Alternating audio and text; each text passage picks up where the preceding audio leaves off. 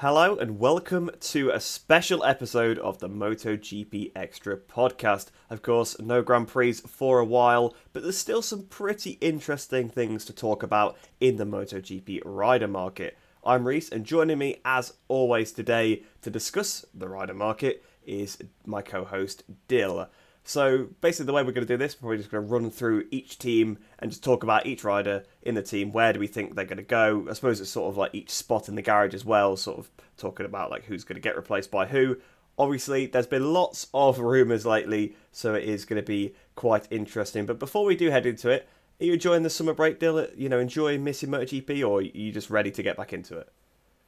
I kind of enjoyed it for 1 week because I always spend far too much of my weekends watching them, and I kind of waste my weekends. Then I feel like come Sunday evening, it's like shit, I've done nothing.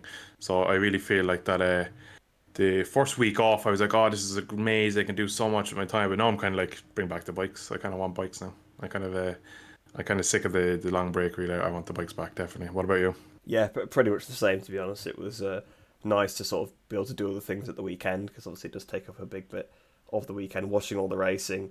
We watch like every second of qualifying and all that stuff. So we are quite busy over the race weekends, and then we had the podcast, and then we usually had other stuff as well on Sundays. Although we don't have to do that either now. So yeah, it was nice to have a couple of weeks off, but definitely missing it now. Although I suppose we still got stuff like World Superbikes to fill the void. Obviously, that is going on this weekend. Not that we can watch any of it, but that is that's a story for a Yeah. different day. So we may as well head straight into the first team on the list. Of course, it's going to be the Factor Ducati team.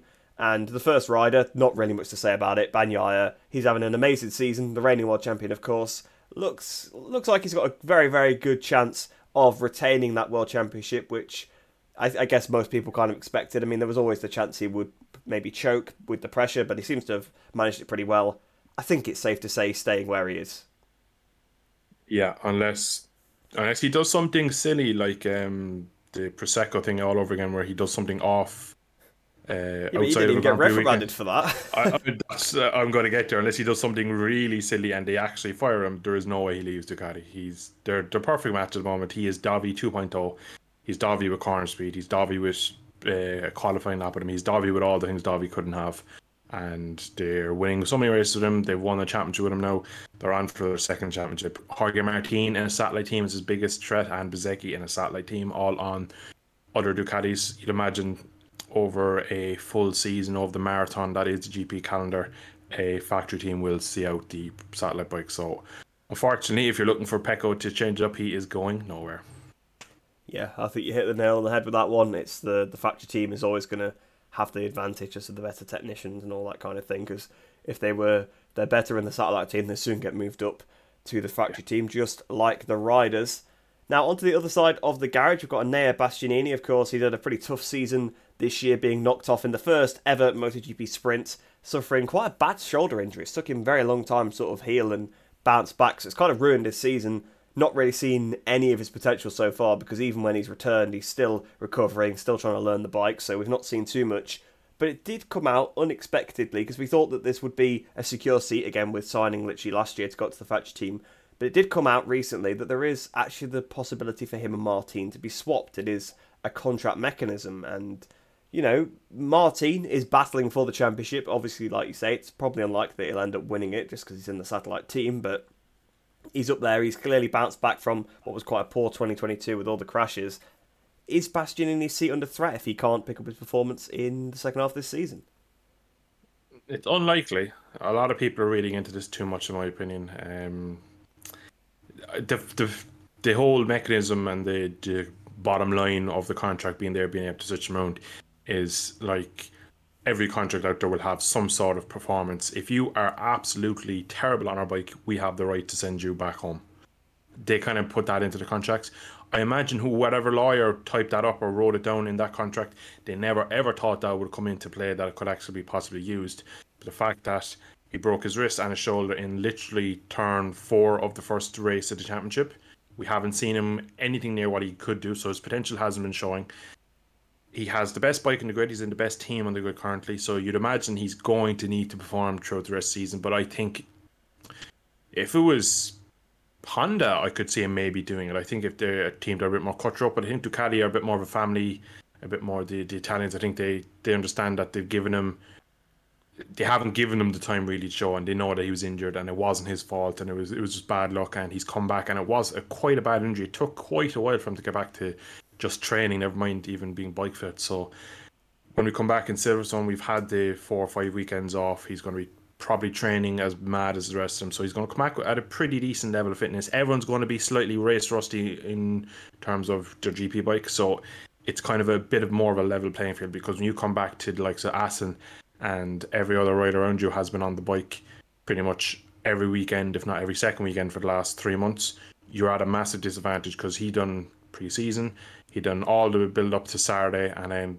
that was the season done. So he came back, he was still not even up to speed with the bike, never mind physically fit. So there was so much that he has to get back to speed. I think unless it turns out to be like a Morbidelli where he just has gone backwards and he can't find any sort of speed, which I don't see happening. He was too quick last year, and the Ducati hasn't changed that much. I don't see it happening, unfortunately for Jorge Martin fans anyway.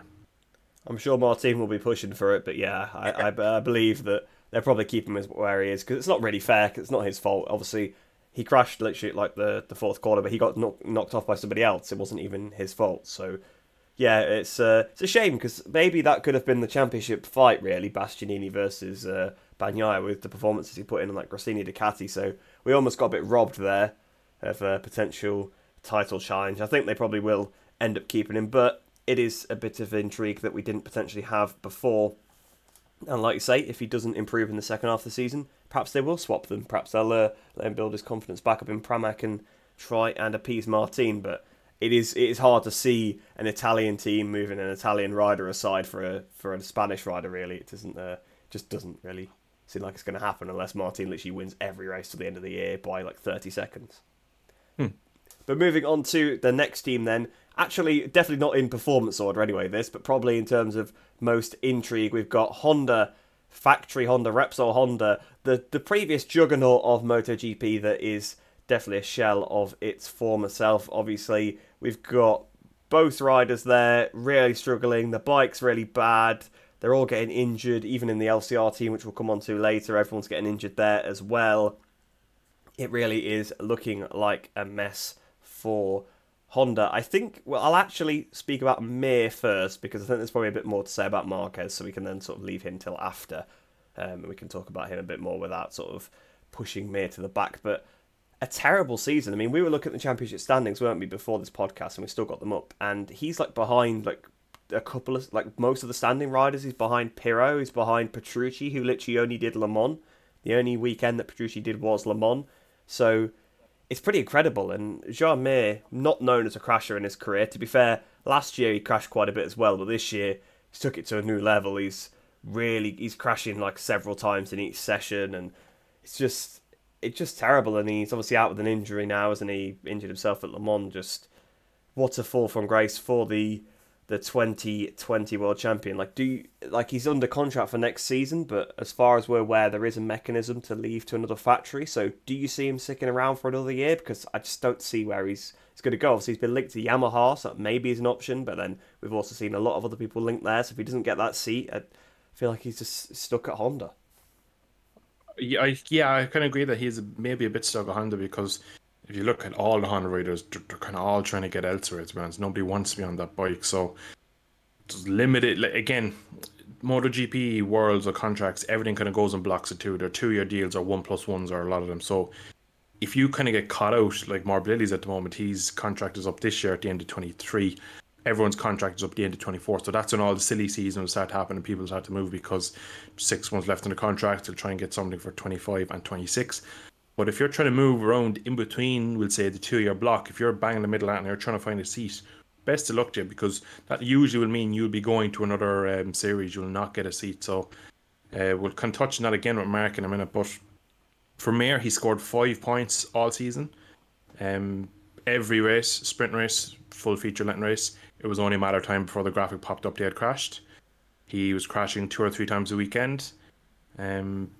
It definitely got to his head. He admitted that it got like the kind of how slow and how uncompetitive it got to his head. And let's rewind back to before pre-season when he signed for them. Everyone was tipping him to be very, very quick on that bike because of his style. He's a very late breaker, which usually on years gone by was a Honda trait that you kind of make the corners into V, break nice and deep, was one of Marquez's strengths in his dominant years. So this wasn't a move that was kind of like, oh, he's going to struggle at this, it's going to take him 3 years. It wasn't a Lorenzo to Ducati where you're like, I cannot see this working. This was something that kind of suited the rider, suited the bike. Everything should have went well with this. And it's just showing how far Honda have dropped, how kind of fast the rest of the field is, and how much the bikes have moved on to the point where he's obviously riding at 150% every lap to try and make it, and that's why you keep crashing. And no matter who you are, if you're Rossi, Lorenzo, Agostini, any of the top riders ever, if you keep crashing and going over the element, you keep ending up on your backside. Eventually, you will lose confidence, and you won't be able to ride at 90%. It'll just happen, and that's what we've seen with Mir, is that he's just lost his confidence.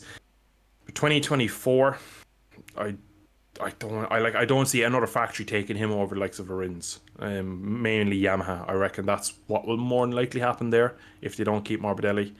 So I think, it looks like Mark is trying to get out, and more than likely he's going to leave, whether it be at the end of this year or at the end of his contract next year. So that means Repsol Honda have two riders that don't want to be there. If they can tie Mir down and develop a bike around them in the next couple of years, maybe if you can believe in the project, that might be enough to keep him. But it's a bit of a question. Everything in Honda is kind of a hard answer because there's so many factors we have to answer for. There's so many different kind of viewpoints that you have to look at to see what really could go on. So I don't think they can keep going like this. There's a lot of people thinking that he could go home halfway through the season as a kind of performance clause, that he's been so bad for them. I don't see either of them happening. I think Mir's too proud of a rider to kind of walk away from a project like this. I definitely think he'll see out the season, but for 24, I probably still see him on that Honda, unfortunately for him. Yeah, I gotta say I pretty much agree with that. I mean, you make a good point saying that going into the pre-season that everybody was expecting. Cast our minds back to the first FP1 of the year. I'm pretty sure he topped it, or was second. I can't remember exactly. He definitely was top. I don't know if he got knocked down right at the end, but like it looks like, Mir's got the hang of this. He could be up there, but that was it. That's basically the best point of his season, was FP1 at Portimao, and then ever since he's just been absolutely. He's just been in the gravel. He's been in the gravel, the medical centre. It's like it has been a terrible season for him, and I agree. I think that yes, Yamaha is basically the only option because Morbidelli is the only free seat in terms of contract. Obviously, of course, there is the opportunity for lots of contracts to be broken, but I think you would probably pick Rins. He's got more of the inline four riding style. He's obviously won a race this season on the Honda. Like, let's be honest, there was one track this year where the Honda was good enough to win, and that was Kota, because for whatever reason the weirdness of the circuit suited it, or maybe just curbed everybody else back so much that because they had no grip and all the bumps, whereas the Honda was already riding like that anyway, and the opportunity was there to pick up the win. Rins took that. No other Hondas really were anywhere in that race. So yeah, I don't see them picking Mir over that. So I think Mir is going to be stuck at the factory Honda for another year. But moving on to his teammate, somebody else that may very well be stuck on the factory Honda for another year, but then there perhaps is some leeway or some weird things that will happen. Marc Marquez, obviously, all of the rider news has been about him. I mean, let's be honest, when we were planning this podcast, it was because of Marquez. We had the idea to do just a Marquez podcast, but then thought we'd just spread it out into the whole rider lineup. Of course, it started off as not too bad for him. Podium in the first sprint race, pole position at the first round as well, but obviously you could tell he was riding over the limit to do it. And it all goes wrong on about lap 2 or 3 of the main race. Huge mistake on the brakes. Wipes out Oliveira, wipes out Martin. Well, I think Martin stayed on, but he broke Martin's toe anyway. And there was all the shenanigans about the penalty when it should be served because it was written down wrong. He missed a few rounds. He missed Kota. Rins wins at Kota. You're probably saying that Marquez ends up winning there if Marquez is there. Although, as we then saw when we get to his second favourite track, Sachsenring, terrible weekend. So many crashes. Obviously, he almost ripped Zarco in half when he was coming out the pit lane. He stuck his middle finger up at the bike going down the waterfall. That's when we really started to see this fall apart. And ever since, it's basically been like, is Marquez going to try and leave Honda at the end of this year? Is he going to go to a new Husqvarna team that's going to be set up? Is he going to go off to KTM, like the factory team? Is he going to go to Ducati? Is he going to go to Cressida Ducati with his brother? Is he going to jump on a Yamaha? Is he going to jump on some other satellite Ducati? It's been ever since that weekend, really, that showed how lost the Honda was, that Marquez couldn't even get close to winning at Sachsenring, was nowhere near, wasn't even on the pace, except maybe, again, FP1, he was pretty much on there. It's a bit of a theme, the Honda seems to go quite well in FP1, probably because, I don't know, I guess when the other bikes get dialed in, they find so much more time, whereas the Honda's just always lost.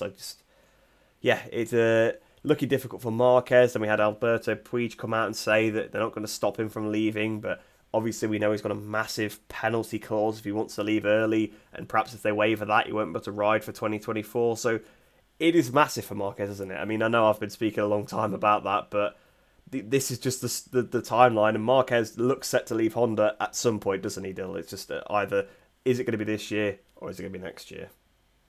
Yeah, you're bang on. You think you banged on long about it. Wait till I get going. Basically, he's leaving Honda. It's exactly what you said. It's a matter of time. It's either now or next year. Regardless, I'm not going to say the only way he stays, because he's not staying. I'm not going to pretend that that's even an option. The bridges are burnt there. He realised at this point in his career he's now 30, I believe, 30 or 32. Something. He's one of the old. Yeah, he's not the youngest guy anymore, is he? He's second oldest to Aleix Espargaro, who's already talked about retiring possibly next season. So he is getting on to the point where money definitely is an issue from him. For all his career, he's been very well paid. One that probably, maybe during the Ross era, he probably wasn't paid as well as Valentino, but he wasn't far off, if that. I heard this Mega Books contract thing was supposed to be like the biggest ever. So yeah, I think the current one, again, he's on. I think as a sport goes on, I think the money gets bigger and everything kind of builds. But I think the 13 to 16 era, I think Rossi still was getting more out of Yamaha than Mark. Not by much, them very, very similar contracts, but I don't think money at the moment is playing any. The fact that he's even considering leaving Honda and paying this massive kind of penalty clause to get out of the contract shows that, one, he doesn't care about the money, and all he wants to do now is win. He's lost. If you look at Valentino when he won in 08 and 09, he was in the prime of his late 20s, kind of going 30, 20 or 29 into the 30. That's what Mark age is now, and he still has the talent. Obviously, the injuries in 2020 cost him the 2020 championship, 21, 22, and the accumulative of the three of them has cost him the 23 attempt at the 23 championship, so I should say, really. But that's 4 titles there that if you say in qualifying of Jerez 2020 that what's going to happen the next 4 years, you go, no, Marquez is going to win probably the next 3 and maybe have some, probably a bit of pressure from Quartararo in the 4th year. It was just, it was a never ending for Mark, really. It just never looked like he was only getting stronger. When he came in at 13, he was dominant. 14, even more. They brought a bad bike in 15, he lost the championship. 16, the bike wasn't terrible, he made the difference. 17, kind of the same. And then 18, 19, it looked like the Honda had made a step over the Yamahas. The Ducati still weren't there, probably didn't have the riders, and he started to pull away. And then 19 and 20, he seemed to have a nice gap going into it between him and the rest of the field, and he really showed that in Jerez before the crash. But all that is in the past. Imagine saying he'd only ever win 3 races again at the end of 2019. Yeah, that is one of those. That's a scary thing to look back at, because of how he finished first, second every race bar Texas in 19. Yeah, that's prime Valentino, prime McDougall. That is record breaking speed he had that year, and then after that he's won 3 races, and it is possible he doesn't win again. It's quite possible. So KTM, I've already said, they don't really need him. He doesn't fit their plans. They definitely won't have him on a KTM, GasGas, Husqvarna, or any of their in-house manufacturers for 24 definitely, maybe 25, 26 when we go forward, we never know. But Ducati have said the same, that he doesn't really suit their kind of Ducati. You've always felt Ducati, they have a plan. They have Pramac, they have the factory team, they have VR46, they have Gresini. They have so many pipelines to get young Italians, young quick riders onto the factory bike. Taking an injured, a slightly broken Marquez in his 30s, it just kind of seems like a bit of a weird one for them. Probably doesn't really suit them. So that's rule out to top 2 teams, I would say. Contractually, Aprilia don't really have anywhere to put him. There is talks that maybe if they fire Raul Fernandez out the door, maybe they can make a seat there for him. Stick Marquez on a satellite Aprilia. There's a lot of talk that maybe because, like we've already mentioned, if he goes this year, he'll be out of sync of everyone else's contract. That maybe he goes to a satellite team like an RNF Aprilia, signs for 1 year, shows his magic again, and then come silly season for the 25 season, everybody's on the phone, on the blower, trying to get him on the contract, and everything wants him again. And then everything is rosy. He comes back, he's a race winner again, he fights for titles, a bit like Rossi, kind of 13, 14, 15, 16, where he's a front runner again. He's on good enough equipment that he can go again. Now, the issue is with that, there isn't really anywhere he can go next year without someone being booted out the door. And contracts these days, you can actually, contracts are weird really, because some contracts are airtight, they will not leave any way in or out, and some then just seem to be really easy to get out of. So it kind of depends on the manufacturer and the rider. If they really want to get a rider in or out of their team, they can kind of maneuver it, but I think a lot of teams just don't have the money to sign him. I think it's too much of a financial risk to take a rider that they currently have, fire them, and bring in a 30-odd-year-old Marquez. For me, a sabbatical, we saw Davi do that, does not work. You should never leave. The sport moves on too quickly. Like every year, there's new Michelin tires, there's new aeros, new devices. He's already said when he came back in 22, 21 after the injury that like the bikes would move on so much from when he crashed, that like all the ride-out devices. So the sport moves so quickly, he cannot afford a year off. He's arguably one of probably the most talented riders ever. Even at that, I still don't think he takes a year off, comes back, and is a top 3 man for the championship again. I think he has to stay in the class. But that then only leaves him to stay with Honda, which is, well, it's breaking him mentally and physically. And the fact that he crashed so many times at Sachsenring and then didn't even do the full race, it's a weird situation, and I don't have an answer. A couple of weeks ago, I was a bit more convinced that he might be able to squeeze his way into a satellite KTM. But now the fact that KTM have already said publicly that they have no interest in bringing him to the Austrian manufacturer, getting him on the gas seat would have been nice for him. It would have been a good stepping stone to maybe getting a factory seat elsewhere. But it's just most of these factories have their pipeline of riders. They know who they want. They kind of have a 5-year plan. And you've just thrown Marquez into the mix, and a lot of them don't want to risk their whole strategy on signing a superstar rider that may or may not work on their bike. We have to remember he's only ever ridden a Honda. We do not know if he'll work on the Ducati, Yamaha, Aprilia or KTM. We just don't know if that'll work for him. Probably will. I think his talent is good enough, but I've rambled on for so long, given a million possibilities, and realistically it looks like he probably will end up staying with Honda for me. I can't really see him getting a seat elsewhere. Yeah, I agree with you on that one. Really, it is. It looks difficult for him to leave Honda. Obviously, like I was saying, they have said that they wouldn't stop him, but that doesn't mean that they're not going to make him ride the bike. He might have to then sit on the sidelines for a year, which, like you say, is not very good. Obviously, he kind of already had a sabbatical with his injury. He came back and it changed so much. So it is difficult. I mean, obviously, there was this rumour about him and Acosta going to this sort of Husqvarna team, but that's been shot down now, hasn't it? It's not actually going to... that team isn't being made. I think they've come out and said that publicly. Obviously, KTM, like you say, not going to squeeze him into the gas team because they're already struggling to fill the seats as it is. So, yeah, it is hard. Like, I feel like it's very difficult for him to get out the contract. Obviously, like you say, the money's not the big thing, but I mean, how big is the buyout clause? It probably is pretty huge. Like, can he even afford it? Like, it is one of those things like where it could be a massive thing, and then like you say, where is he going to go? Does he try to set up his own team? I mean, that's probably a rumor that will come out at some point. It's just.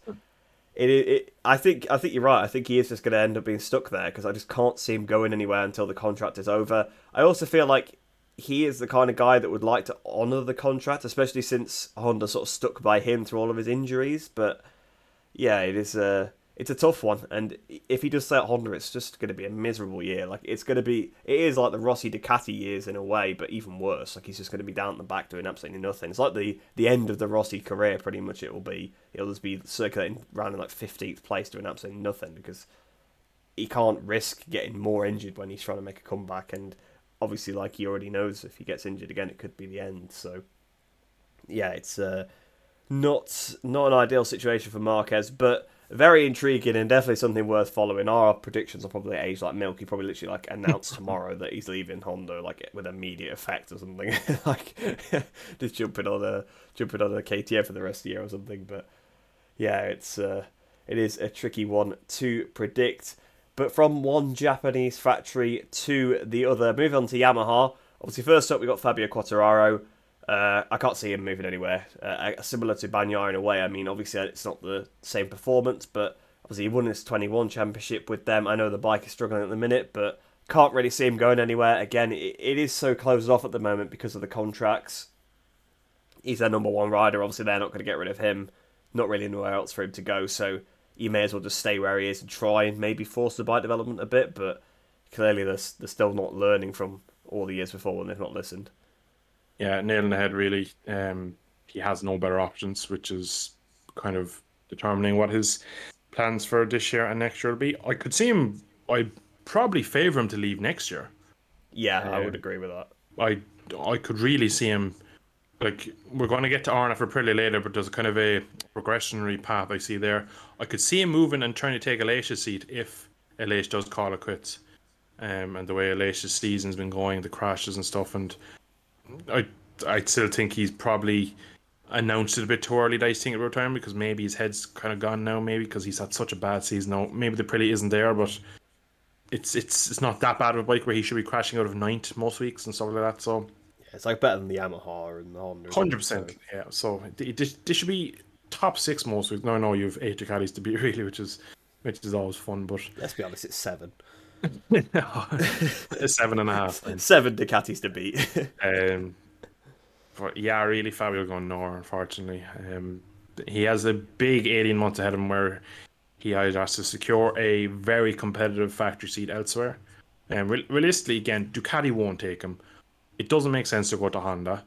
Aprilia definitely lines up with his kind of inline 4 style, that V4 that can turn. That would make perfect sense. You just wonder, do Aprilia have the resources of a Ducati or KTM or Honda or Yamaha to go and beyond and keep developing this bike and go from strength to strength, the way you could say Ducati went from kind of 2015 to 16 to 7. Each year the bike just made a step. It looks like Aprilia have made a great bike, but they've kind of failed backing it up and making it better. They've kind of made a bit of a sideward step this year, where apparently in pre-season it's more agile. The bike is skinnier. It's easier for me to ride. It doesn't take as much energy. There's not much heat sink in the bike. So there's so many different things that came out how amazing it is, but we've seen very little. We saw a podium at Assen thanks to Brad Binder, and that was kind of the highlight of their season going into the pre-summer. Portimao. Yeah, Portimao, yeah, but the thing with Portimao is they tested it beforehand, so I instantly kind of give that a asterisk, because we all know that Aprilia testing usually goes well. So Maverick Vinales, test day champion, exactly, and he was under with the podium, so all the dots align there. But really, for Fabio, back to the Yamaha boy, don't see him going anywhere. I don't think he has any option to go anywhere. I think, like you said, this year, if you're trying to leave and find another seat, you're kind of going to walk into a concrete wall, really, because everything is locked down, shut, and everyone has their seat. But even just the way the current crop of teams seem to be, is that they all seem to have their riders coming through, and they're kind of like, yeah, we're happy to bring Bezzecchi onto the factory bike in 2026 or whatever it may be, but they just all seem to have all the big teams anyway seem to have their riders that they want. So for you to try and just come along and be like, oh, can I jump on your bike? It's going to be hard for them, even if you are an extreme talent and a world champion like Fabio is. But yeah, that's pretty much all I can say on Fabio, unfortunately. Yeah, pretty much. You can't move anywhere just because of the way, like you say, all the teams are playing for the future. I think the only manufacturer you could jump onto is the Honda, but that's just because nobody else wants to ride it. So yeah, there's probably options there that they'll probably put him in or whatever if he wanted to go there. But of course he won't, because similar performance with just a chance of an injury. So would be a bit of a brain dead move, wouldn't it? Really, it wouldn't be the smartest thing in the world. But the other factory Yamaha seat, though, obviously we said Fabio is staying. The other one is certainly up for grabs. Franco Morbidelli, his career, similar to Mir's, has just gone off a cliff since 2020. Obviously, runner-up that season on the 2019 Yamaha, which, looking back, was actually probably the best bike that year, if you for being honest, because they made a mistake with the 2020 bike, and the 2019 bike was pretty good even in 2019 as well, so yeah, looking back, maybe that wasn't actually as much of a disadvantage as we thought. But even still, ever since his knee injury he picked it up years ago, didn't he? But he re-aggravated it in 2021. He has been nowhere. And to be honest, I was surprised to see him stay this year, really. I mean, I suppose they kept him in for like the second half of 21, then all of 22. He was still under contract for this year, but I was surprised to see they didn't break it because I just don't see how they really lost out by doing that. I guess in fairness, then they honoured the contract. They don't look like they keep breaking them. Gave him another chance, and at Termas, it actually looked like maybe he was finally turning the corner, but it just seemed to be a one-off. He was up there leading the sprint race for a little bit. He qualified right up there, finished fourth, I think, in both races, so it was a fantastic weekend for him. But just ever since then, he has been nowhere, and so many people have been linked to this seat. It's more of a case of not Morbidelli deciding to move, although the narrative does seem to have shifted from Morbidelli, as in, like, when they keep asking if he's done enough to secure a seat, he's saying things like, ask Lynn Jarvis, or he's saying, like, who says they even want to stay, kind of thing. So it perhaps is a little bit more now that he wants to leave, but really the narrative is that he's being kicked out. Plenty of people link that seat. Obviously, like, I think we both pretty much agree that Rins maybe is odds-on favourite for that one, but, obviously, like we said, also Mir is linked to the seat. Even Jake Dixon is linked to the seat some way. Obviously, Toprak was previously linked to the seat before his test, which apparently didn't go very well, and then obviously he's now moving to BMW for next year anyway, so of course that's not happening. But then obviously, from Morbidelli's point of view, where is he going to go if he doesn't? If he does get kicked out, obviously it does look like he probably will be replaced based on his performance level. Will he go towards Superbikes to replace Toprak in the Yamaha team? That's one of the options there. So obviously leaving the paddock, which obviously would be a shame to see. He's also been linked to VR46. I think there's even stuff linking him to Grassini to take Fabio Di Giannantonio's ride. So it's quite open. Like, this is probably the most open seat on the grid, right? Like, there's lots of people that are in the position to take the seat, but also quite a few places where the guy that's currently in it can go. This is probably, well, I suppose it's the most open because it's the only one that's actually up for contract. Like, it actually is the only one where no contract needs to be broken for it to be replaced. So, yeah, it's probably kind of what we expect for every other seat next year, where they're all up for grabs. But for me, I think Morbidelli's definitely leaving. I would probably suggest that Rins is one to replace, but not sure where he's going to end up, actually. There's a lot of decisions. Maybe VR46 Ducati or World Superbikes is the most likely, in my opinion. So, Yamaha actually quite like him. Now, he's managed by Valentino, which is the ultimate God mode contract kind of negotiator there. Like, but Valentino is a Yamaha ambassador, is officially one now, which is ironic considering he has a team in GP with Ducatis, but that's a story for another day. I always think that is a bit weird. It is weird, and I think eventually he'll want to get VR46 Yamaha on the grid, but you're not going to take two Ducatis off and put two more Yamahas on and be like, it'll just look, but it'd be bad for him. Like, Valentino's not stupid; he doesn't make these silly. He'll know the that team's performance. Exactly, it would just. He knows how bad it is. He was riding it last year. Exactly. It's basically the same bike, so. I have a kind of a little theory about why Morbidelli has gone so bad. Now, of course, the knee injury was serious. He had some serious ligament damage, I believe he did in 2017. I think it was 7. It was during his Moto2 career. And he kind of got over it. He re-aggravated a few times on the ranch, believe it or not, training. But it was always kind of like, I'm in pain, I can work around it. But with the Le Mans crash, whatever he kind of landed, blew it out, destroyed it, wrecked it. And he's never been the same since. If you look at... We're going to make the comparison to Valentino because they ride very, very similar. They have a very similar riding style. Neither of them are extreme lean angles or Jorge Martin style or anything like that. They were both kind of late breakers. And to be honest, I think the way the bike went really, really, really away from Valentino's sort of style, he couldn't make it work with the tyres. I think we're kind of seeing the same from Morbidelli, really. And I think if we go back to Argentina, the track had zero grip because it doesn't do any running around the year. It just is a sand castle for the locals to look at, really, while MotoGP aren't there to do some small regional or in Argentina races, some Argentine Superbikes or something like that they do maybe once or twice a year. But in terms of a racetrack, it doesn't get used. So you go there, there's no grip, everyone struggles, brings kind of Yamaha forward. I have no doubt in Morbidelli's performance and speed. I believe he still is one of the top riders in the class on his day. Every time Morbidelli gets brought up in these conversations, we always hear that when they go to Misano, or Portimao, or Mugello, and Pecco's on a V4, Bezzecchi's on a V4, he's on an R1, he's always the quickest. So there's no question of his speed. I just don't think the current crop of GP bikes and tyre combination and the air, I just don't think it suits him. I think he's a bit more old school kind of personality and rider style, so I think it just doesn't suit him. What I'd like to see from him is what we probably would like to see with Rossi, is him jump on a Ducati at the end of his career and see how that would have went. But I do see a move over to VR46 or Grassini. So the DG Antonio one makes sense. I don't think they're going to keep him. He's underperformed. I think the whole reason him getting moved up with the Grassini was just because of how good his relationship was with Fausto Grassini. Bless him. So that was one of those moves that's probably done more on heart, more than performance and outright speed. He's done well, but not well enough in current modern day, really. So I definitely see his seat open. He's looking trying to get on a seat in World Superbikes as well. So there's a couple of Italians trying to move around. So you could see Frankie go to Grassini alongside Alex Marquez. That is a genuine possibility. You could see him replacing Bezzecchi if Bezzecchi moves to Pramac. That would require either Jorge Martin to move, but then if Jorge Martin moves to factory, you have Spashnini coming back down, so that seat is closed. Then you have Zarco. Now Zarco's heavily tipped to be leaving the paddock completely. Again, you have Valentino, who has a factory or a satellite Ducati team. He's good. We'll say he's good sway into Ducati. He could get his rider in there.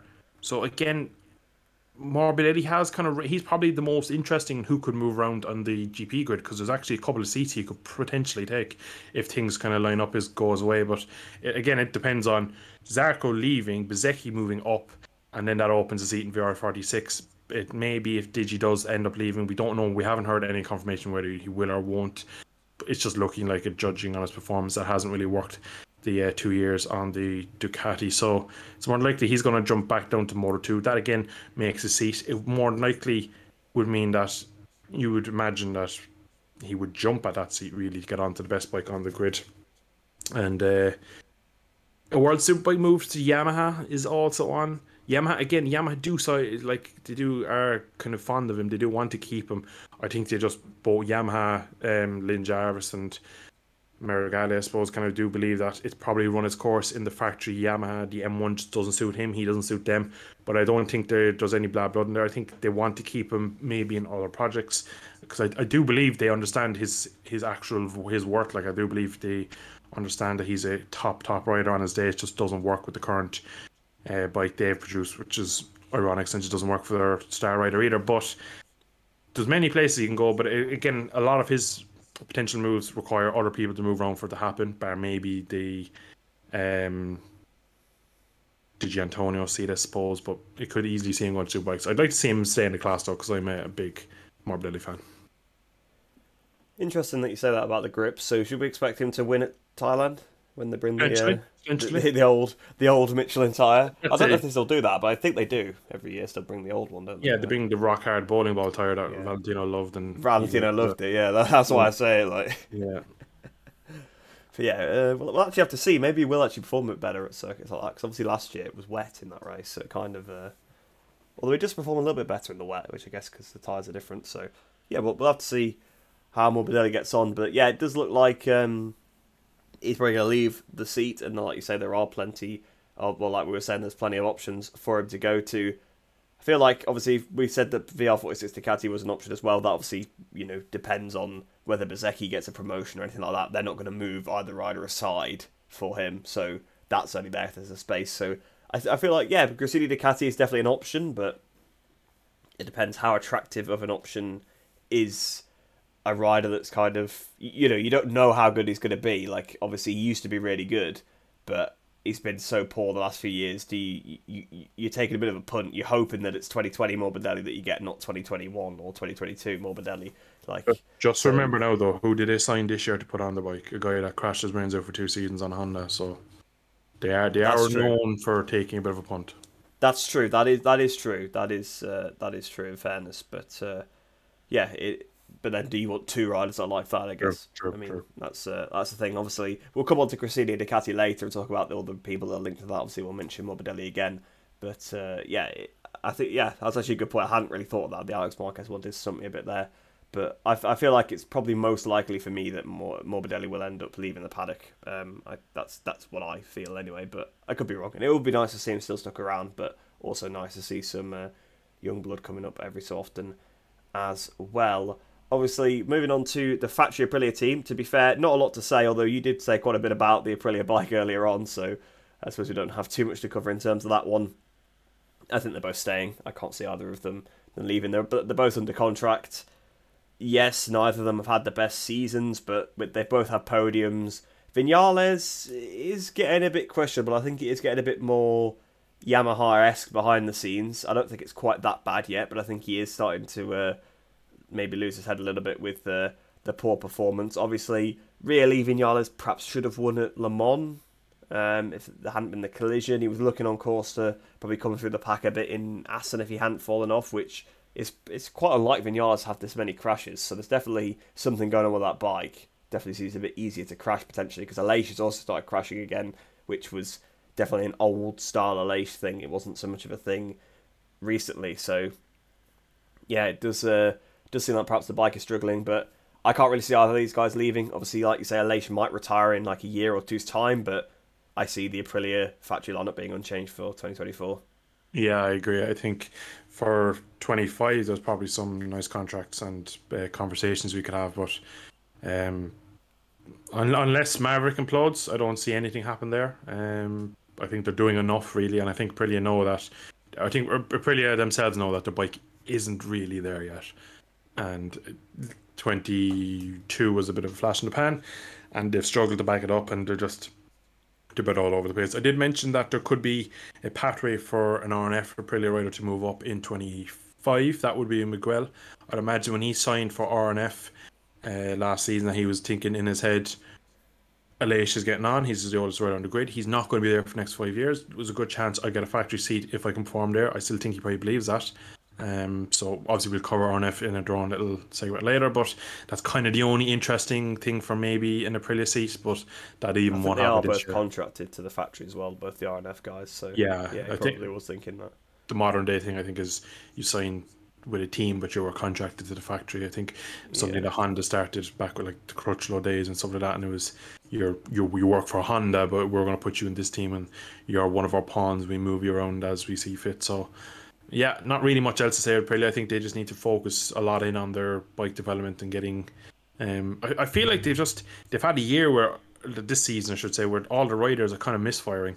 You've had Raul Ferlandis not performing. You have Miguel Oliveira is injured. You've had Maverick kind of losing the head, and Aleix thinking about retirement. So it's kind of the worst possibly storm for them, really. But yeah, we'll probably swiftly move on from Aprilia because there's not much else to say. I just don't see any movement really there, to be honest.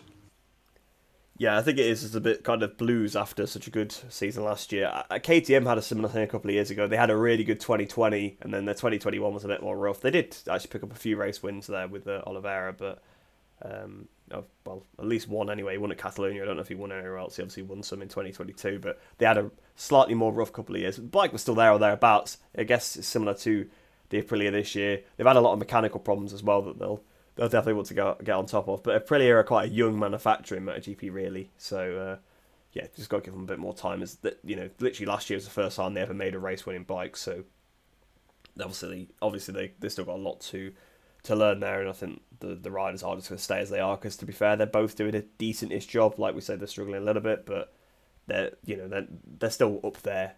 Most weekends. When the bike is there, they are there. So that's all you can ask for of the riders, really. But just briefly mentioned KTM there. Let's move to the factory KTM team. I think, again, it's going to be fairly brief, just like the Aprilia one, in terms of these guys. Maybe a little bit more to say about the second seat, maybe in terms of the future. But at least for next year, I would be fairly certain that both these guys are staying. Well, they're never going to get rid of Binder. It is like Bagnaia and Ducati. He's the golden boy. He's come through the KTM system. He won his Moto3 title on an IO Red Bull KTM.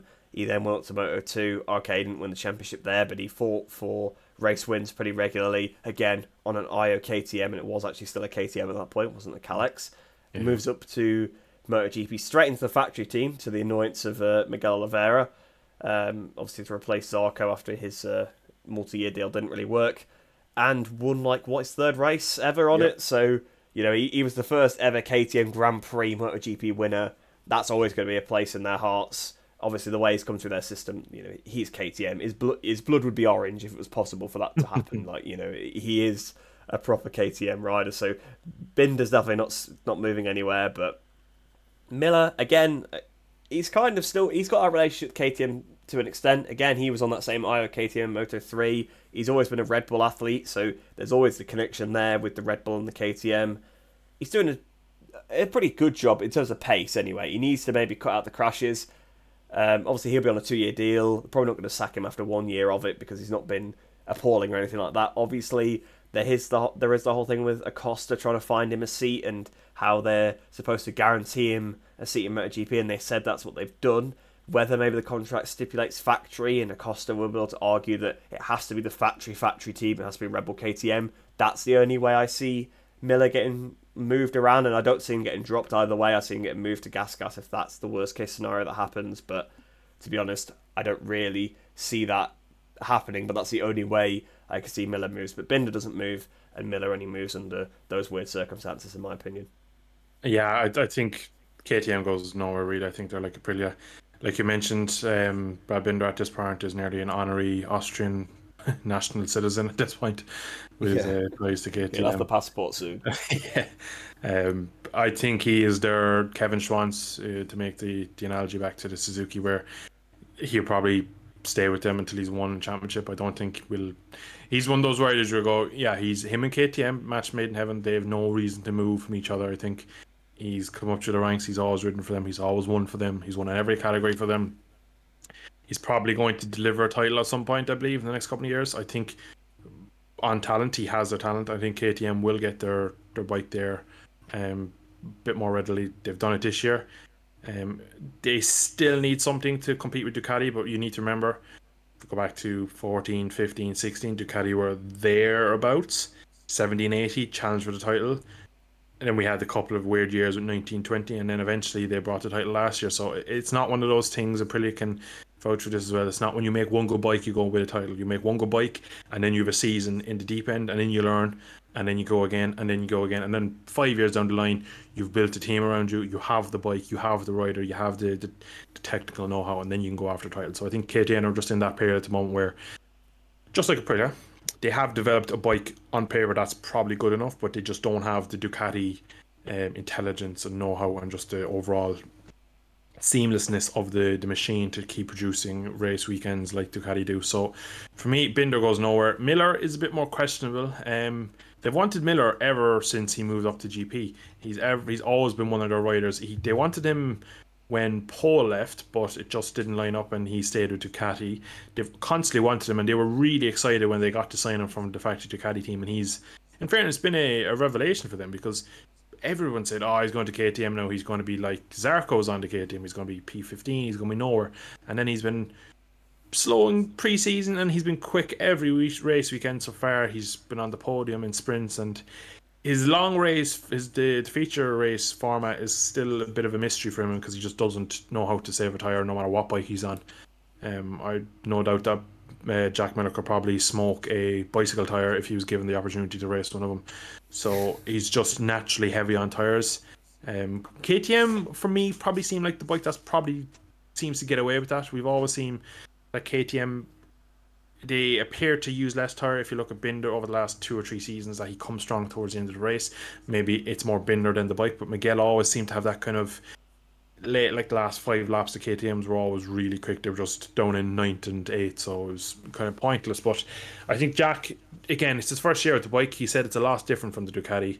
It'll take a bit of time. I think I don't think they'll want to change it, even with Acosta. I think they have probably some sort of something in the works behind the scenes in the pipeline for Acosta to probably jump onto a gas cask in a factory-esque way, kind of keep him happy there, and just kind of keep him really ready for when either Miller has had enough, or they've had enough of Miller, or whether they can maybe go again in 24 and see can they get a factory Husqvarna team, and then he is the face of Husqvarna. We don't really know what they're going to do, but you just know for a fact that there will be a KTM bike on the grid some point with a factory team and Pedro Acosta leading that charge. So that will come in the future. We just don't know in what colours or what the name of the team will be above the garage door, really. So yeah, that's probably everything with the factory boys. Not really anything going to happen there. So I think we can probably put them to bed for this year. Again, maybe next year, depending on how they deal with the Acosta situation this year, we might have some more movements next year with them. Yeah, pretty much. I think that's basically the way it's going to go. I think it's just, for now, it needs to stay the same, because, well, there's no reason to change it. They're doing okay. They're probably their best season so far. so they've not really picked up any wins yet. But in terms of consistency, they're there at every race, and that's what they've certainly missed over the previous seasons when they've been competitive. But that's all the factory's done now then, so we are going to move on to the different satellite teams. We'll start off with probably the top satellite team, Pramac Ducati. Obviously, once the top satellite team was Petronas Yamaha, but it was many, many years ago. It is now the Pramac Ducati team, second place in the championship for Jorge Martin at the moment. Fantastic, pretty good season for both of them, to be fair. Zarco always flies a bit under the radar, but again, having a strong, decent season. So Martin, obviously, like we said previously, there is the potential that he and obviously Bastianini may swap. Neither of us particularly see that as very likely, but it's worth mentioning that is a possibility. So there could be there's not a seat open up there because it's a straight swap. So that number one seat is the same regardless. There's somebody in it already. It's either going to be Martin or Bastianini, but most likely Martin. The second side of the garage is where it's a bit more interesting.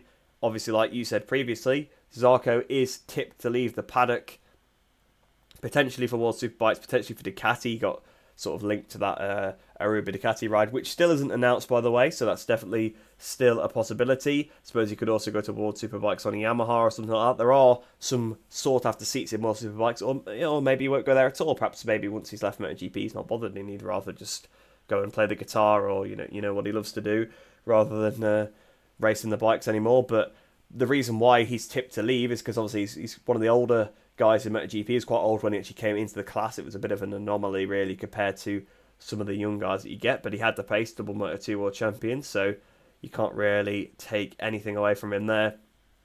But the people linked to that seat, of course, like we said before, Bezzecchi, potentially for promotion from the VR46 team.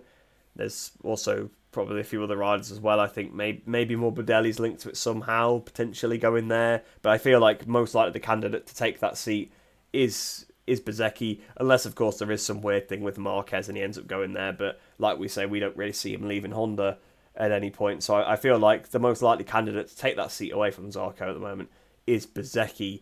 And I feel like if that seat is lost from Zarco, he's not going anywhere else. He's leaving the paddock. So potentially he might keep it because I mean he's doing a decent job, and maybe Bezzecchi's happy where he is, and he'll just get a factory bike in VR46 colours, which is probably better being around the team that he knows and he's come up the ranks with. But be interesting to get your opinion. But I feel like if Zarco loses the seat, he's out. But if anyone's going to take the seat from him, it is going to be Bezzecchi. So I'll start quickly. Jorge Martin, we've already covered them where he might switch around. I've already said I don't see happening, so that kind of is. Again, there has to be something ridiculous happen for that to really happen. I think Ducati are too loyal to Bastianini. He's won races, and I think he's their kind of secondary golden boy for this kind of current period. So I think Jorge Martin has an uphill task getting his hands on that factory Duke. Zarco is a very interesting little scenario. At the time of recording this, it's the 15th of the 7/23. Tomorrow he turns 33, so he is getting slightly older. By the time this goes out, it'll be his birthday yesterday, so he's not out of the range of being too old to go to a factory Ducati in Superbike. Obviously they took Alvaro in 2018, I think. 19? Yeah, they signed him for 2019, but yeah, I guess they signed him so at the end of 18. I mean, they put him on the factory bike to replace Lorenzo, didn't they, in Australia that year? So clearly, Ducati factory guys have no problem taking someone a bit older over to exactly. Superbikes. And he's 39 now, so he's about 35. So he's 2 years older than Zarco is now. I would rate Zarco higher than I'd rate Alvaro, to be honest. A unbelievable two-time Moto2 world champion. Was one of the best you'd ever see on a Moto2 bike. Fantastic on his Yamaha. Obviously the KTM, he lost a bit of confidence, came back, rebuilt, went through the lower categories, was on basically the fourth tier of Ducati back in 2020 and stuff, and he's worked his way up to be where he is now. So it's going to be interesting, but I could definitely see him being signed as a slightly older, but already kind of a backup to Alvaro, because Alvaro's already kind of hinted at, I'm towards the end of my career now. He is slightly on he's nearly 40, for example. I know you look at Biaggi, he won a title at 41, but there's been statements and kind of comments come out that Alvaro says that his children are starting to ask him where is he going, why is he always gone. And I think if you're a father, that's a big thing. You want to be kind of there for your kids. And I think at this point now, he's had a couple of factory seats here and there throughout his career. I think the money's probably made. He's probably made a lot. He's probably made a killing off of Ducati in the win bonuses over the last 18 months. So I don't think there's any reason to stay. I think he's had a great career. I think he's going to wrap up a really comfortable Superbike title this year for Alvaro, and I think he stays next year, probably retires at the end of next year. And if they bring in a slightly younger Frenchman in Zarco, it's a great way to kind of continue. Very experienced rider. He's not a crasher. And I think he'd go really well on the V4. So I think that would be brilliant for Superbikes, for Ducati. Maybe not for the rest of the field, but no, his biggest contention in kind of in getting that seat would be Nico Belega from the Super Sport category, ex Moto 2 and Moto 3 rider in the VR46 colours. He jumped straight over there and was quick straight when he got on it, when they got that bike dialed, and he looks like he's on course for winning that title this year. So Ducati might favour the young Italian over the slightly older, more experienced Frenchman, but that's probably the main thing. There was a very brief period where maybe a Zarco back to a factory Yamaha might be on the cards. It's a possibility. The connections were there previous. He was very, very quick on that bike. Whether it's the same bike or not, I don't know. Zarco was very smooth and a very precise rider, so it might work from there. But again, if you're Yamaha, you don't want to be taking a slightly older guy. They've had the years of Valentino. I don't think they really would want that. I think a Rins or Mir would probably suit them better, but that link was there.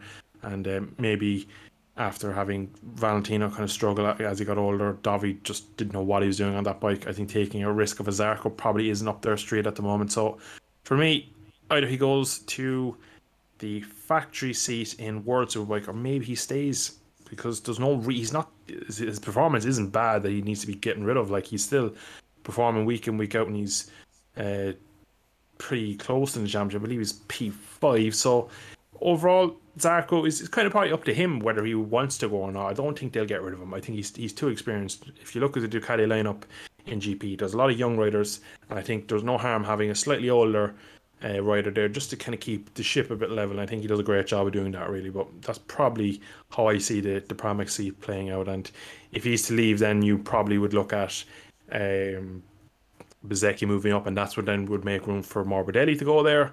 But that's all, again, that's kind of a domino effect there. We'll see. But if Pramac sign him for another year, if Ducati keep him, he closes off a lot of seats for a lot of other people. So it'd be interesting to see over the next 3-4 months how this one plays out. Yeah, it will be interesting. Obviously, if he keeps performing the way he is, I kind of do agree with that they probably won't push him. But I suppose if they really did want to promote Bezzecchi, it would be him on the chop, wouldn't it? So that's why 100%. It's the potential option. Also, interesting you say about Belega in World Superbikes as well, like him maybe moving up. There is a potential that they might run 3 bikes in that factory team next year. They may take the Super Sport team and just make them a Superbike team, or make them like another part of the Superbike team. So even if Belega gets signed, it's not necessarily game over. A closed door. Like, he might still be able to go there. Although, like I say, probably if perhaps it's like the same at GP anyway. It's just talk about the rumours. It is a silly season podcast after all, so yeah, we have to cover all of the avenues. Now, we actually haven't got this down on the list, but I think that's just because we forgot it. Gresini Ducati, we're going to talk about next, as we were talking about one of the other Ducati teams. As we spoke about, potentially Morbidelli going to that second seat. There is a couple of other people tied there, but it is an interesting one overall. Obviously, we've got the first seat, Alex Marquez. I'm not sure what deal he's on. I imagine it is a 2-year deal, right? So it would have been, yeah, I believe so. I imagine he's not going anywhere. It's been an up and down season for Alex. He's shown good pace at times, but has shown that the crashing wasn't all down to the Honda. He's crashed quite a lot of times. He's had some silly little incidents as well throughout the season. Obviously, he's been a bit too aggressive potentially as well. Like, he kind of cost himself by sort of ramming Binder out the way at Le Mans. He then got a long lap for the next race. Or no, it wasn't a long lap. It was a one grid row drop, wasn't it? It was a drop one row. Yeah. So yeah, he's done some things that have earned him some penalties. Been on pole at Argentina, I believe, if I'm not mistaken. So that was obviously fantastic for him. But really, all of the talk is about the other seat. I think Alex Marquez, it's his first season on the Ducati. He's not been terrible. He's got that. If the pace is there, they're more likely to give you a chance. If you're crashing a bit too much, they'll try and dial out. If you saw with Jorge Martin in the Pramac team last year, he had the pace, but he was crashing constantly. So for Alex Marquez, I do feel like he's definitely going to stay there. I can't see him leaving because he's doing an okay job. Maybe then the next year, if he has another season like this, he probably will be out the door. But Again, it is a bottom rate Ducati. It's like the bottom team in the Ducati hierarchy. So you're not expected to win races particularly. I know Bastianini did, but there's a reason why he then immediately got promoted, because it's like, whoa, he's winning on the Gresini bike. So being there, scoring the odd podium probably is the goal. So if Alex can try and improve his performance, that'll definitely help him out a little bit. But I think he is staying for sure. Really, all of the rumours are with Di Antonio, because well, he's his second season in this class, second season with the team. He has got a better crew chief this year, Frankie Carcetti. I don't think he got on very well with his crew chief last year, but there's been no sign of improvement. He's struggling to get in the top 10 when really he's the only Ducati rider that hasn't been on the front row yet. And obviously he was on pole last year, but I mean this season, of course. And obviously I think Alex Marquez and him are the only two that have not got a podium. You probably wouldn't bet against Alex Marquez getting a podium at some point this season, so it's not, unlikely that Di Giannantonio will be the only Ducati rider once again not to get a podium, just as was the case last year. So yeah, it's not looking good for Digi, is it? Like, obviously we made some remarks already about him earlier on in the podcast, and his seat, obviously there's plenty of people linked to it. Morbidelli's a potential option. I think most likely candidate is Tony Arbolino, the current Moto2 World Championship leader. I think that sounds like it's probably going to be his seat from what we've heard. That's the one I think is going to happen anyway. I think Arbolino's going to be there. Marc Marquez has also been signed to it. Again, obviously, like we say, it's unlikely that it'll leave Honda, but it is one of the options that has been put there. Obviously, a Marquez double dream team. Maybe there's a bit of wait. You might be able to wait it a little bit. Alex get his brother in, but yeah, it is a seat that obviously a lot of people want. It's a Ducati at the end of the day. Most people are going to probably want on it. If you were like Quartararo or somebody who wanted to leave, perhaps you want to get on that. I mean, Jean Mir, Alex Rins, obviously, like we said, they potentially got the option to get out of their Honda contracts. You would definitely want to get on a Gresini Honda. Not Gresini Honda, that's a few years ago, isn't it now? You definitely want to get on a Gresini Ducati compared to the Hondas that they're currently on. So lots of people vying for that seat. I think maybe we'll end up going to Arbolino, but I think we can probably agree that Digi's not going to keep that one. Yeah. I'm going to start with Alex Marquez. Alex Marquez being signed was kind of a weird for me because I don't ever see him being a top GP rider. I always just feel like he's going to be making really good kind of a top 8 man. I don't see him, no matter what team he's in, ever making a push for a GP title. I just don't think he's good enough. No. So I think Gresini got a decent rider, probably at a discounted rate considering how bad he was at Honda. Don't see him going anywhere next year or for this or upcoming season. I think he's pretty safe there. I think again he showed pace on one of the kind of back end teams of the grid, even though he's on a really really competitive Ducati.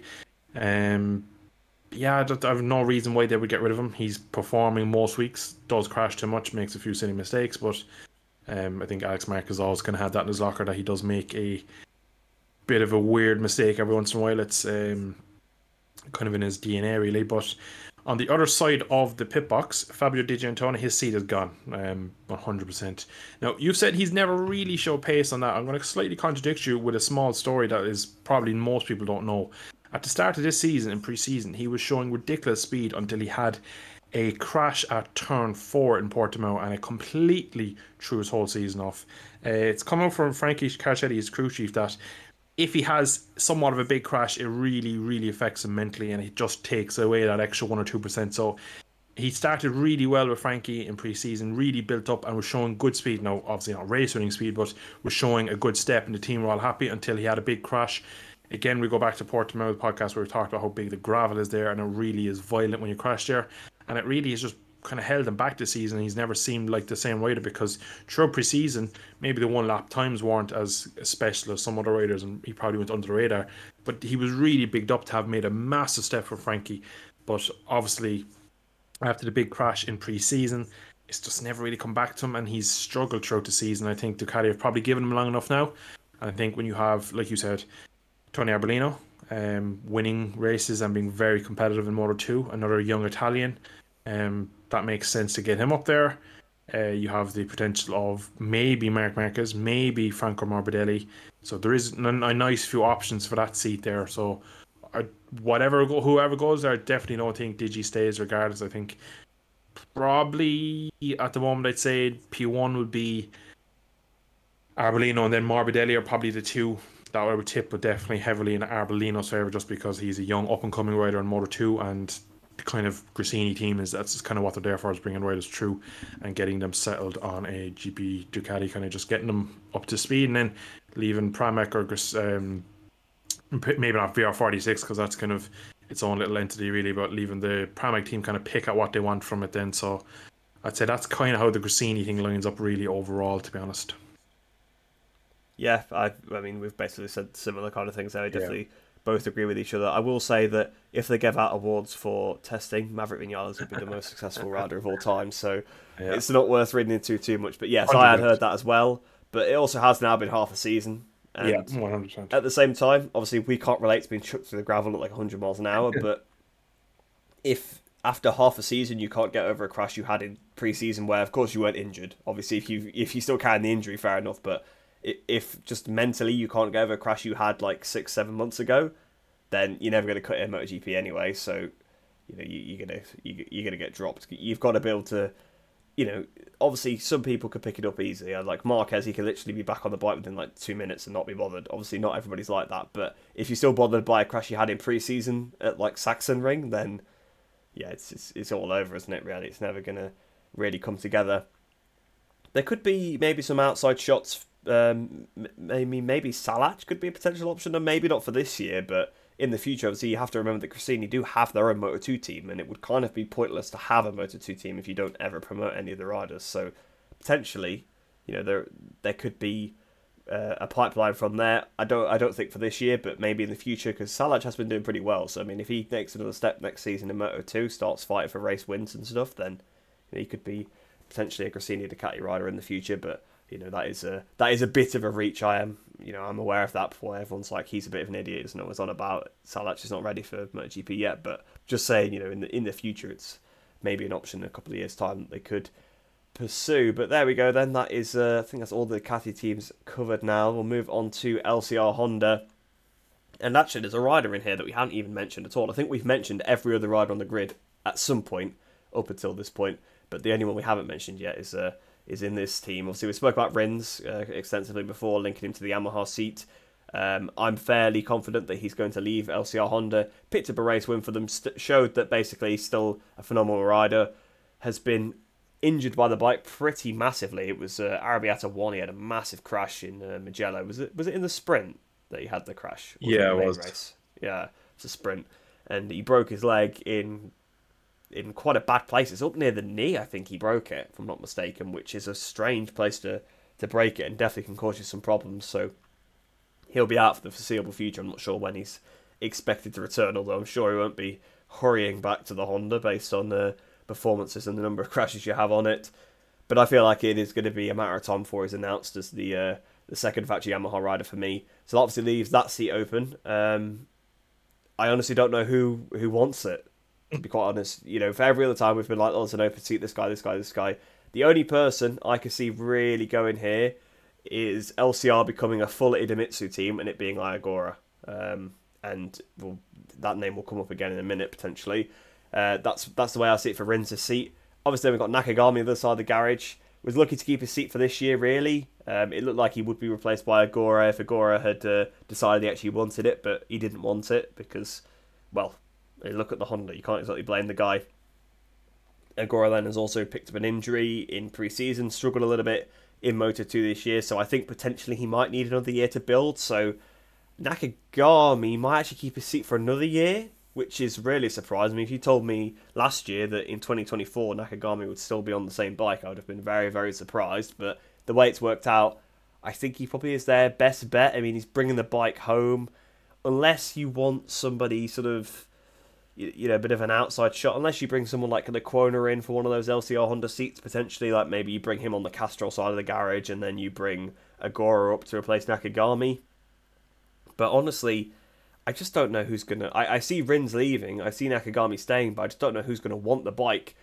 Whoever's on it is potentially going to be an Agora, and it's going to be a Raul Fernandez KTM situation where he's been forced onto a bike he doesn't really want to be on. Like, I can't really see anybody voluntarily going on the Honda unless it is someone like Lecuona, like I say, just moving, trying to get back into MotoGP. Obviously, he's already with Honda and World Superbikes. They clearly quite like him because they've drafted him in for a couple of the replacement rides for Marquez this year. So Oh, and Mir as well. I think he's done one on both sides of the garage actually now. Yeah. So I wouldn't be surprised if he does end up maybe on the LCR Honda Castrol bike or potentially on the Repsol Honda if it does go all a little bit strange with the rider market over there. But yeah, I just don't see who actually wants these seats. I have a bit of a wild card there that I kind of only came up with about a minute ago, and I've kind of been Oh, brewing on it it while you were really is a talking. wild card then, isn't it? Massively is, yeah, because you're talking of people that, oh well, they'll hold out for a better seat. I'm thinking of a Moto 2 rider that maybe he's not going to get the chance to move up, and Oh, I think I might maybe. know who you're going to say now. Oh, yeah, exactly. So you can, it kind of does line up in a way because when you said the full Idemitsu team, I was thinking, what if Chantra made a step? He's probably not going to get a offer for another seat. It'd be like kind of Cyrene when he replaced Folger. He's like he was never really going to be a That was top, still weird. I still don't know why they did that. and he was brilliant. He had 3,000 revs less than everyone else, and he did amazing. To The fact that like you're joking, but people actually say that as well. It's Yeah, just a lot of people defended Cyrene saying that. No, at the time he was he on it. wasn't that bad, I guess, because he did get. I think he got like what one top 10. It was actually a very good bike at the time Yeah, as well. But I mean, to be fair, considering his potential, that's a bit of a surprise. But we've seen what he's done since in other categories. It's not really yeah, exactly. been much. Although again, the equipment probably isn't up to par. But yeah, But that was still strange. a lot of people came out. A lot of his will say his nationality and stuff came out saying that he was on a bike with like thousands of rev less, which obviously the bike wouldn't Obviously, it's be. not the case. That would have been like a 600 if they took that much RPM off the bike. The bike wouldn't have ran at all well for them. So it was no way was that the opportunity like that actually happened. But anyway, that was a sidestep to another rider that got a seat that probably wasn't his. But Chantra is a very good Moto 2 rider. On his day in the wet, he is probably one of the quickest men out there. Why not throw him on a Honda for a year? He's one of them riders that if they offered him, he probably couldn't say no because he's probably not going to get the opportunity again. Every rider's dream is to move up to GP, so why not give him the chance? If they wanted to get rid of, say Nakagami has had enough, I'm sick of riding this bike, and Ayagora is forced up, maybe throw Chantra up with him, and have the two of them come up as teammates, and they kind of spearhead a full LCR Idemitsu kind of seat instead of it being the Castrol LCR what Alex Marquez and stuff was on it and what Rins is on currently. Make it a full Idemitsu team and make it a good go at that and kind of go for the overall kind of the Asian vibe of coming through with the Asian Honda team and see how that works out. Now, do I see it happening? Probably not. But it'd be interesting to see what Chandra could do on a GP bike. I wouldn't mind seeing it happening. I'd like to see. I actually quite like Chandra. I like his personality. I like him on the bike, and he's quite a nice guy off it. So He is a really nice guy, isn't he? he's probably, unless he really finds some dry pace over the next couple of years, he is improving in Moto 2, but he's probably just not done enough to get a GP kind of offer. So I think maybe for Honda, if you give it to someone that probably isn't going to have any other options and probably will bite your hand off to move up, even if you have a terrible bike, I think it's an option. Whether they'll take it or not, I do not know, but that's kind of what I see. Ayagora is destined to end up on a Honda, unfortunately. I see him staying next year in Moto 2. I think if this year Pedro wins it and goes up to a KTM branded bike, if Arbolino finishes second with 5 race wins, he moves up to a 4-tier Ducati. That opens the way for Ayagora to have a really good 24 season and probably take a title. So really overall it's going to be tough for Honda to get riders, so that's kind of where the Samket Chantra kind of idea has come from, really. It's actually not a bad shout. I actually thought you were going to say Canet. That's who I thought you were going to say. He is another one, but I'd probably take Chantra over Canet, to be honest. Yeah, Chantra had a really good season last year, actually, didn't he? He obviously picked up his first ever race win, then he was up there at Termas. He was up there quite a few rounds throughout the year. He's been a bit weaker this year. I mean, as a whole, that whole team has, although Agora finally had a good round at Assen, so I'm hoping that we'll see Agora for the rest of the season up there, because obviously it's not nice to see someone that fought for the championship last year struggling so much after his pre-season injury. But yeah, I'm not sure what they're going to do.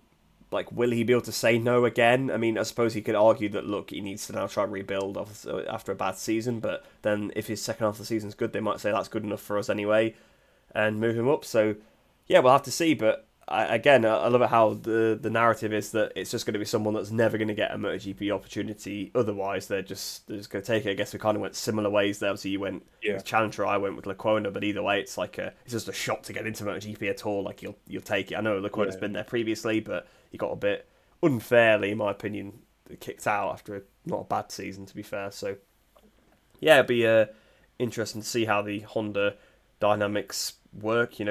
Perhaps when we get some, we would turn up at round one, we got Puig on one bike and Taki on the other one. Said Hajibin out of retirement. Yeah, one of the Aoki brothers is back.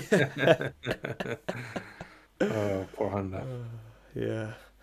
But moving to the RNF Aprilia team now. Again, I think this could be similar to the factory Aprilia in terms of that the guys are under contract. So, I mean, I know most of the riders we're talking about are under contract, but Oliveira definitely is going to stay, I would say. Showing really good pace at times this season.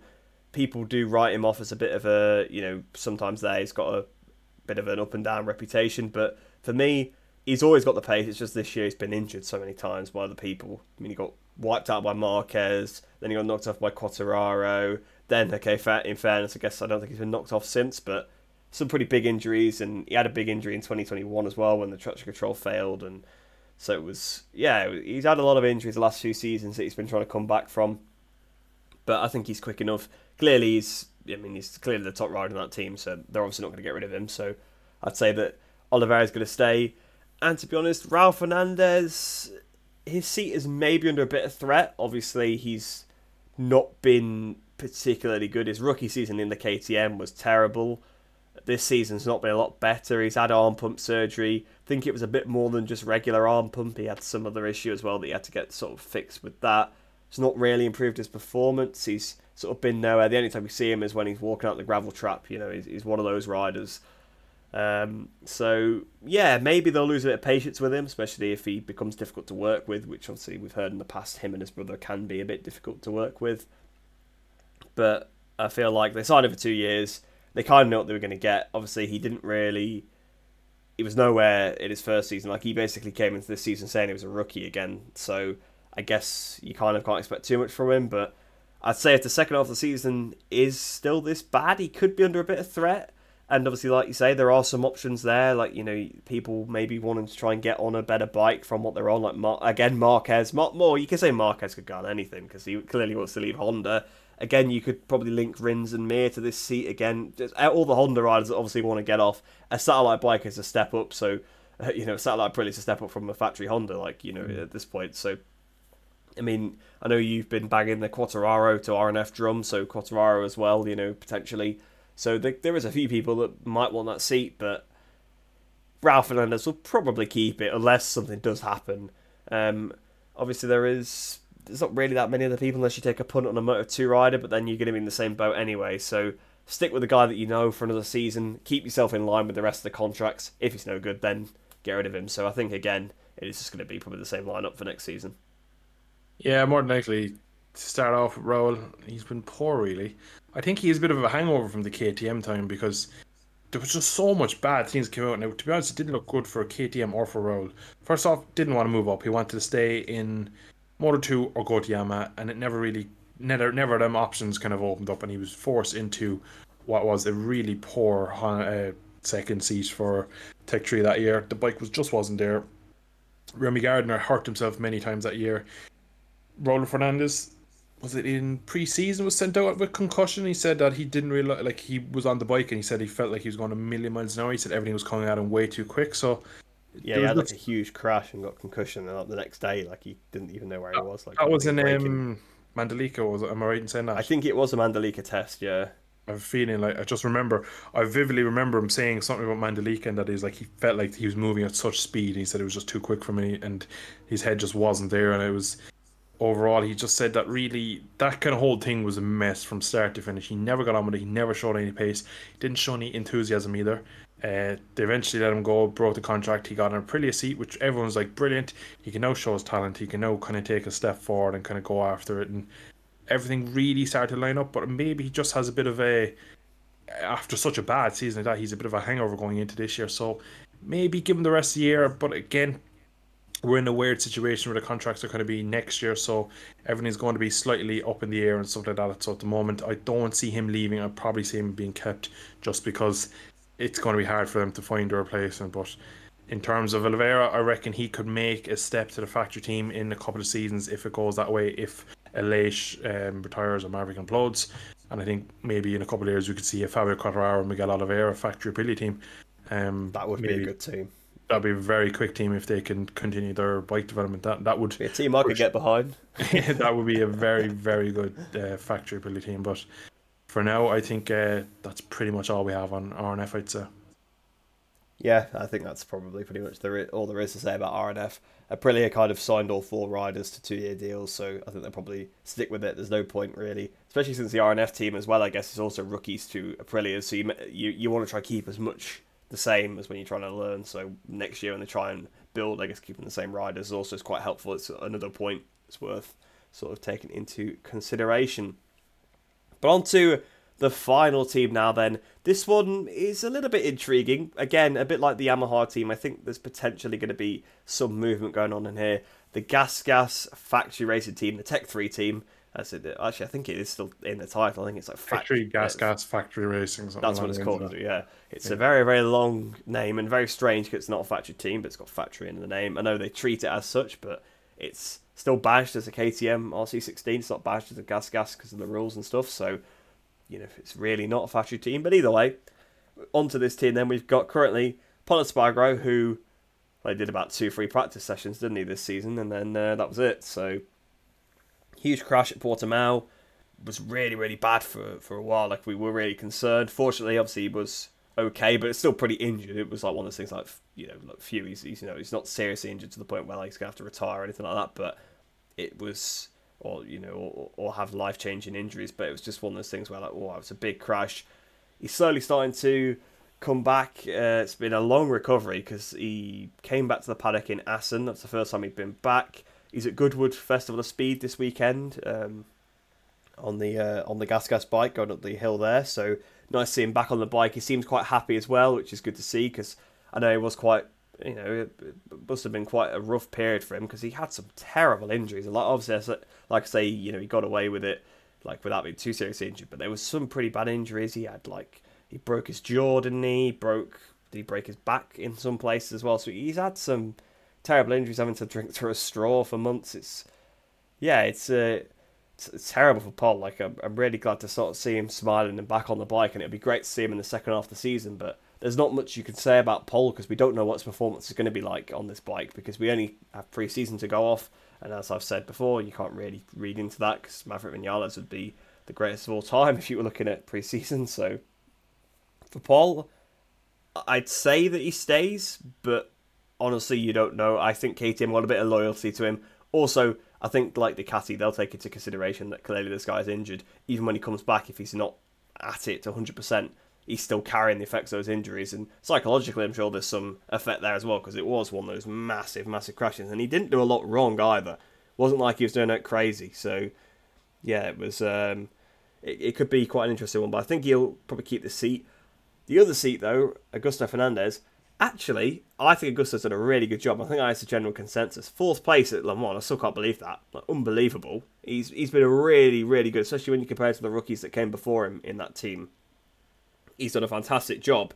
But unfortunately, I think he is going to get moved aside, which is a shame because he deserves to stay, but they have to keep Pedro Acosta. So they need to put Pedro Acosta up. Maybe you get rid of Pol for Pedro, but like I say, I think they'll be definitely trying to give him a chance to prove himself because of course he literally didn't get a chance because he's so injured, and obviously there's a bit of loyalty there from previously from the bike development, but they could cast him aside, I suppose, depending on his performance. But I feel like it is going to be Augusto on the chopping blocks, unfortunately. It seems like potentially he'll end up going back to Moto2, maybe still staying within the KTM family. Obviously it does depend on how amicable the split is. He might be really angry that they're doing this, but because you'd be pretty hurt that obviously how good Acosta is, but you'd still be quite hurt that they're moving you aside for him. So there could be a breakdown there, but it's just a shame because I think he deserves to stay. But I feel like that's Acosta's seat for next year because you've got to keep Acosta, and it's in his contract. They have to offer him a MotoGP seat. It'd be silly to let him go. Yeah, so start with Paul. It was quite touch and go whether he would survive that crash when it first happened. We found out recently that he was obviously he's a lot of injuries, like, but it was very, very serious for life, like life threatening. Like the injuries were that bad. Thankfully, doctors worked their magic, and he's now back, and we'll probably see him go quite well at Silverstone because he's been quick there before on the Honda and stuff like that and the KTM, so he definitely goes well there. Whether they'll keep him, I don't know. I think even Tech 3 and KTM might axe him because they have a generational talent in Pedro. It's kind of which do you choose? The guy that's kind of brought you all the way to where you are now, or the guy that's doing really well but you kind of don't have any connections to him. But it's kind of either way what to do if Pedro gets to see which he will, because he's already confirmed that he will be on the GP grid next year. He has put out a statement that he will definitely be on next year's grid for the GP class, and he will be on somewhat of a factory bike now. A lot of people look into it that he'll have to be in a factory team. Some people think he'll be in a satellite team, Tech 3, with a full factory bike and factory support from KTM themselves. Now, either way, someone's being moved aside for him, which is a shame, really, because a lot of people at the start of the season said that when Augusto got that seat, he's a seat warmer for Pedro. A lot of people didn't think he'd do well. He's overperformed and overdone most people's expectations of what he could do. And the fact he's done so well, it's quite hard now to move him aside. It's it's a shame if he loses a seat because most riders that go from Moto 2 to GP and back to Moto 2 usually take 2 or 3 seasons to get back to a decent performance level in Moto 2. It's never a quick, oh, we're back, we'll just go back at the title. I've never seen a rider come back from GP down to Moto 2 and instantly be a title threat and be quick. We saw Sam Lowes, Tom Luthi, I all think Tom the. Luthi, to be fair, was quite good in this first season. He came back. Was that not the It was year they the, changed the tyres, though? yeah, I think it was the year after they changed the tire. Oh, right. Because I don't know if they might have changed it maybe midway through the season, but I he have a was like feeling a it was title. midway. I think he was a title threat for the start of the season. But yeah, I mean Tony Elias, to be fair, he was Yeah, okay. and I suppose many, many But that years was the ago. first year of the Yeah, class, so I mean, exactly. Yeah, it's kind of hard to argue that one. yeah, In recent years, like if you look what it's done to Sam Lowe's, Sam Lowe's this year has just signed off to go to World Superbikes on a V4 next year in the Mark van der Straten team, a new team built around him. More than likely, Scott Redding will be his teammate. Interesting developments there in the Superbike paddock, but he was never the same after it, really. Had a good couple of years, 20 good season this year. took him a He's long time to get back to that level, didn't he? He had a 100%. rough couple of seasons. Like you say, 2020. To be fair, he was kind of back, but that was literally the first season, and Yeah. he was back in Moto2 from 2018. So Yeah, he did a couple of two years rough with seasons the there. Goscinny Oil team that were just, he Yeah, was and just the so far KTM, off. that weird And he like the one that became contraption. American Racing. It was the old like Luti Intervetten team, I think, wasn't it? But It wasn't was what it was. it was just a mess, really, and he got really shafted by Aprilia. And I fear that something like this could happen with the split between Augusto and KTM. I really don't want to see him go because I do like him, and I like him on the bike, and he has shown that he deserves to be there on in merit. So I think as well, though, the fact that the bike this year has made a step, I think even the Gas team seems to have better equipment because I don't think he's that much better than Raul Fernandez or Remy Gardner, that he should be doing that much more, or what Petrucci did on the bike. I don't think he's that much better than them, that Yeah, he's like the Quona and exactly. Like, there's been good riders go through Tech 3 over the last 3 years and not doing as much as he done. So I reckon the bike has definitely made a step.